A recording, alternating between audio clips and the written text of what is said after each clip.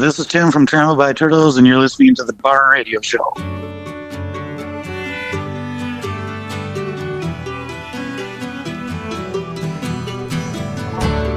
There's a branch lying still by the ocean.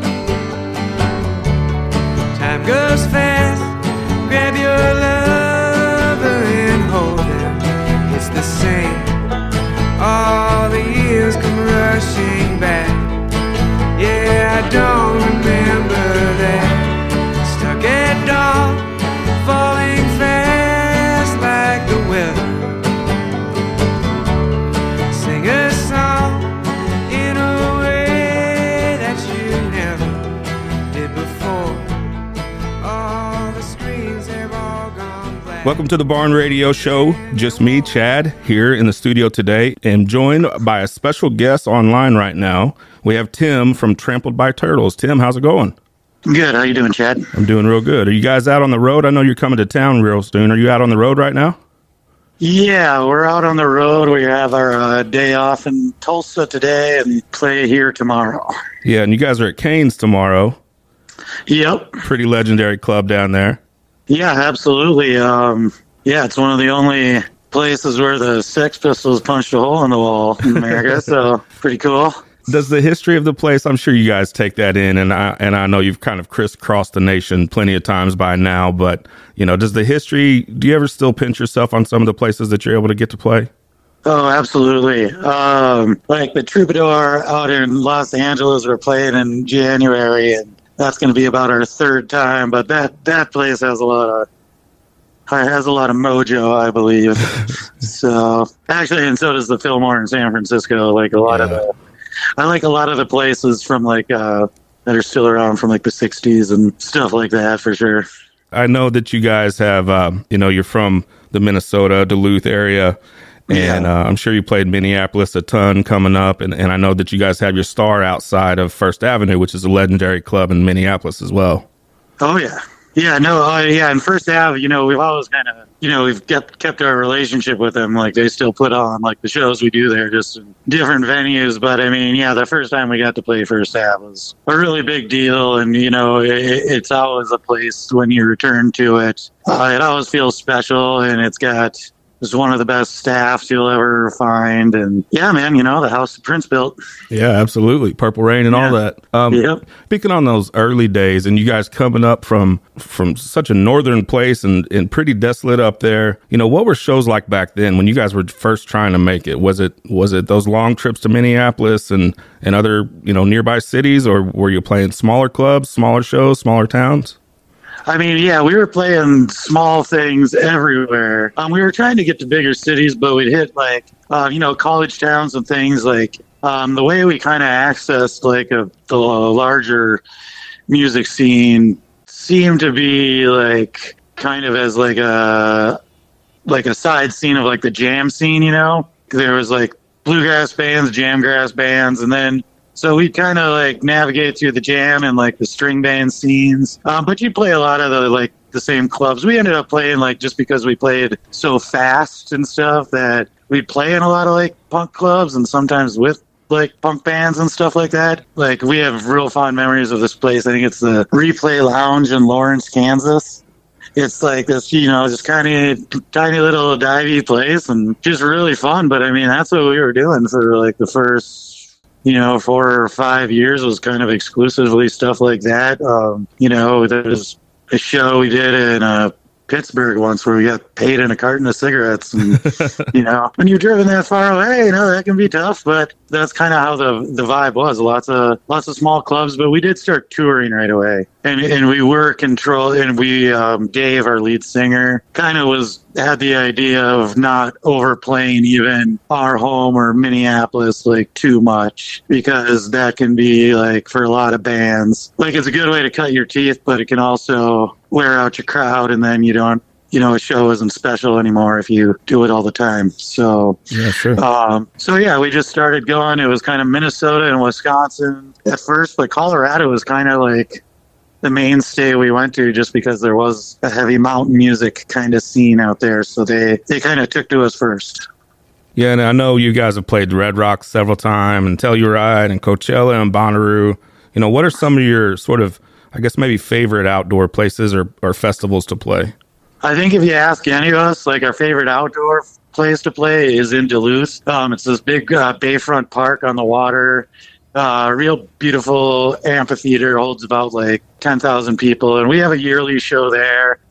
We started like a long time ago. I think the first was like us and Atmosphere. Oh, cool. And then it's moved on. I think this year, hopefully, I think it's going to be us and Jenny Lewis. So there's that one. Red Rocks, you know, like the first few times you play that, it's really, and it still is as you go, but nothing really compares to the first few times. It's such a unique setting, and the crowd's just like right on top of you, and just goes like very steeply up compared to a lot of places. The Gorge and outside of Seattle is really good, like an hour outside of Seattle. One of my good buddies, one of the co-hosts on our radio show that we do, he just went and seen Dave Matthews up there on Labor Day weekend. Oh, nice. Yeah, I bet you that was a great show. He said he loved it. Said it's beautiful up there. Yeah, because, when you're in the audience, you get that great view of the river behind it and all that. I think if we prefer to play at places, it'd be like outdoor places at night in the dark is like kind of prime show material for sure. Yeah, and we talk about you being around for a long time. I mean, I think you guys were, playing the folk bluegrass stuff before it was cool. What's it like now seeing the popularity of it with guys like Billy Strings and some of these others that are just on this, massive level?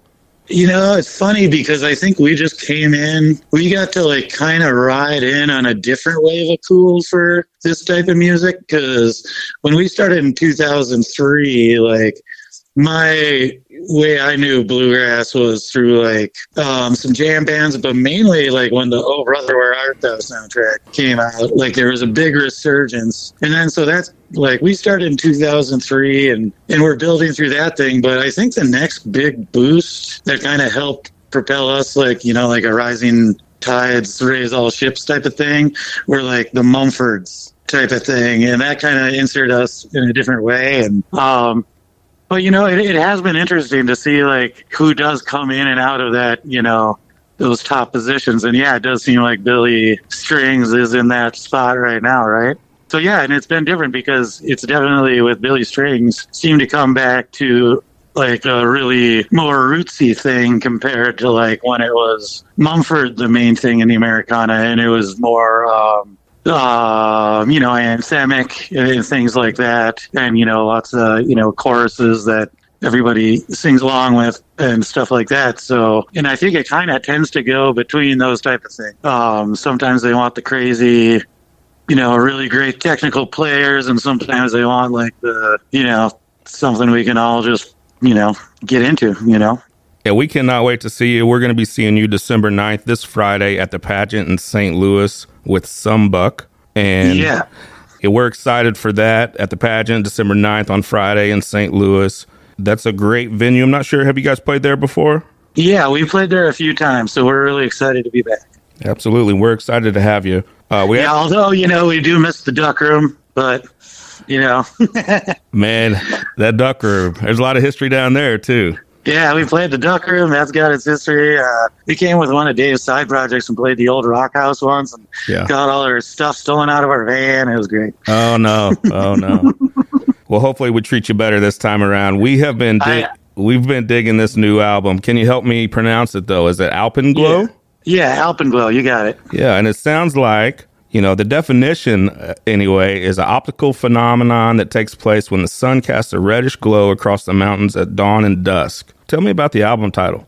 Well, that's basically what it is. And our banjo player, Banjo Dave, lives out in Steamboat, Colorado, and he's out in the mountains. He always does a lot of skiing. So it was a term, like, basically he was familiar with and thought it would be a good idea, and it actually kind of went with some artwork that was already being done for the cover. It's like the mountain artwork didn't come from the name, funny enough, and the name didn't come from the artwork. Oh, wow. So it just happened to work out that way, and the way I like to think of it is like a live performance or an album are just kind of like snapshots of a little moment in time, and you kind of got to see it when it happens to to really get that magic, and that's kind of what Alpenglow is. So very cool. We've been spinning it nonstop. You got a pretty famous producer on this, and I think he also plays on one of the singles, It's So Hard to Hold On, which is a great song, by the way. Thank you. Mr. Jeff Tweedy from Wilco. Yep. Yeah, that was a real pleasure. A few of us are like, Wilco fans going back, and really liked, all his music and stuff like that. So when this chance came about, had to do it. It sounds like you, I'd heard on an interview or read on an interview where you guys typically will sort of like to record your records in like a stay at home kind of thing, I guess, where you're staying at the studio most of the time and it's, away from the distractions, where this, you actually went to Jeff Tweedy's studio in Chicago. All right. Yeah, and that was great, and actually before we ended up recording with Jeff at the Loft, we wanted to work out doing an album down at the Sonic Ranch in El Paso, which would have been much more like that escape type of thing. But this worked out just as well. We got some Airbnbs for those 8 or 10 days in Chicago, and it really wasn't that much different just because we were in a different town and away from all the usual people were around. So we still felt like we were isolated, but yeah, it was cool because, studio-wise, these isolated places have a studio that's just like a studio. It's just you also live there, too. So it really wasn't terribly different. We're joined here with Tim from Trampled by Turtles this Friday at the pageant, St. Louis, Missouri, with Some Buck. The barn will be there in attendance, and we can't wait to see you then. Appreciate your time today, Tim. Yeah, great. Thanks a lot, Chad. Okay, bye.